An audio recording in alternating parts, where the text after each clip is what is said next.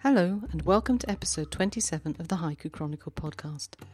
If you've not been here before, I'm Patricia and this podcast is about sharing what I'm learning in order to become a better haiku poet. Last October, I decided to dedicate a year, or at least a year, to the study of haiku. And I'm just over halfway through that year, and I've been learning so much. If you'd like to hear a synopsis of that learning, just go back to episode 26. So welcome to the podcast. I hope we can learn from each other. And to my lovely regular listeners, I'm delighted to welcome you back. I hope you're all doing well. What am I going to be talking about this week? Well, if you were with me last week, I said that the more I learn, the more difficult it is to actually write anything, because I'm so much more picky about the quality of the work. I started to ponder whether this was a bad thing, and decided that all in all, even though it decreased my output of haiku, or senryu, it should make the quality of the output better, which is not a bad thing, no? But how to improve my confidence in the work I was doing? I came up with the idea of looking at techniques, which is what I'll do over the next few episodes. And this week, I'm starting with juxtaposition. After my thoughts on juxtaposition, I'll give you the best of my week's work, and then, a real treat, we'll travel to Canada to be with my guest poet this week, Devon Harrison. But first, thank you so much for your really kind feedback from last week. It really was very much appreciated and gave me a real boost. Merci vielmal, as we say over here in my part of Switzerland. And it gives me great pleasure to offer congratulations to some of my previous guests, Goran from episode 11 and Kate from episode 15, who were both published in the first issue of the journal Bonsai. Well done. So, juxtaposition. Now, if you've been with me more or less since the beginning, you may be shouting at me that I've already covered this, and I should know by now what it is. And you'd be absolutely right. I have covered it, and I do know what it is. But there's something that's annoying me. So, sorry, despite my promise last week that this week I would not be ranting, prepare yourselves. I'm getting on my soapbox again. My apologies in advance.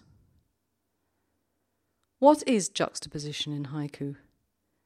Well, if you look at Wikipedia, it says it's a division into two asymmetrical sections, usually with a cut at the end of the first or second section, creating a juxtaposition of two subjects, i.e., something large and something small, something natural, something human-made, two unexpectedly similar things. Jane Reichold, in Writing and Enjoying Haiku, a hands-on guide, calls the juxtaposition the phrase and fragment pieces of the haiku, saying that a haiku should be divided into two segments, with a syntactical break separating the verse into two distinct divisions. And these divisions are the two separate images. Taking it just a little further, Robert Spies, in A Year's Speculations on Haiku, says that juxtaposition of entities in haiku cannot be simply the throwing together of just anything. The two images should have a resonance with each other that will evoke a revelation when they're juxtaposed in accordance with the time-tested canons and aesthetics of haiku. Nowhere in what I've read does it suggest that juxtaposition is a technique. Yet many people in the last half year have told me that that's what it is. What I want to say to you today, firmly and clearly, that it is not. It is not a technique. Juxtaposition is a characteristic of haiku. A technique would be the method by which we create any of the characteristics of the haiku. What other characteristics or technical elements are there? Well, according to Lee Gerger, you're looking at brevity, observations of nature, insight and humour. Personally, I'm not going to argue with him, but I'm not sure about humour. Naturally, if you disagree with me, please let me know. And if your arguments are good, I'm prepared to climb down and eat humble pie. And you'll find my contact details on the Poetry P website. So now I've got this off my chest. Next time I want to kick off with some of the techniques by which we can create structural and meaningful haiku. I really hope you'll join me. How did my week go? Well, my week started in a traffic jam. Not a terrible one, but I was stuck for a few minutes in a traffic queue in the city, which gave me time to safely do a bit of people watching. The first effort I'm almost embarrassed to read to you, but here goes anyway. People watching through the car window. Silent movies. I know, it's a bit too cliched, and I'm sure that others will have written on a similar theme. The next one, I feel, has more merit, but I'm really struggling with the first line.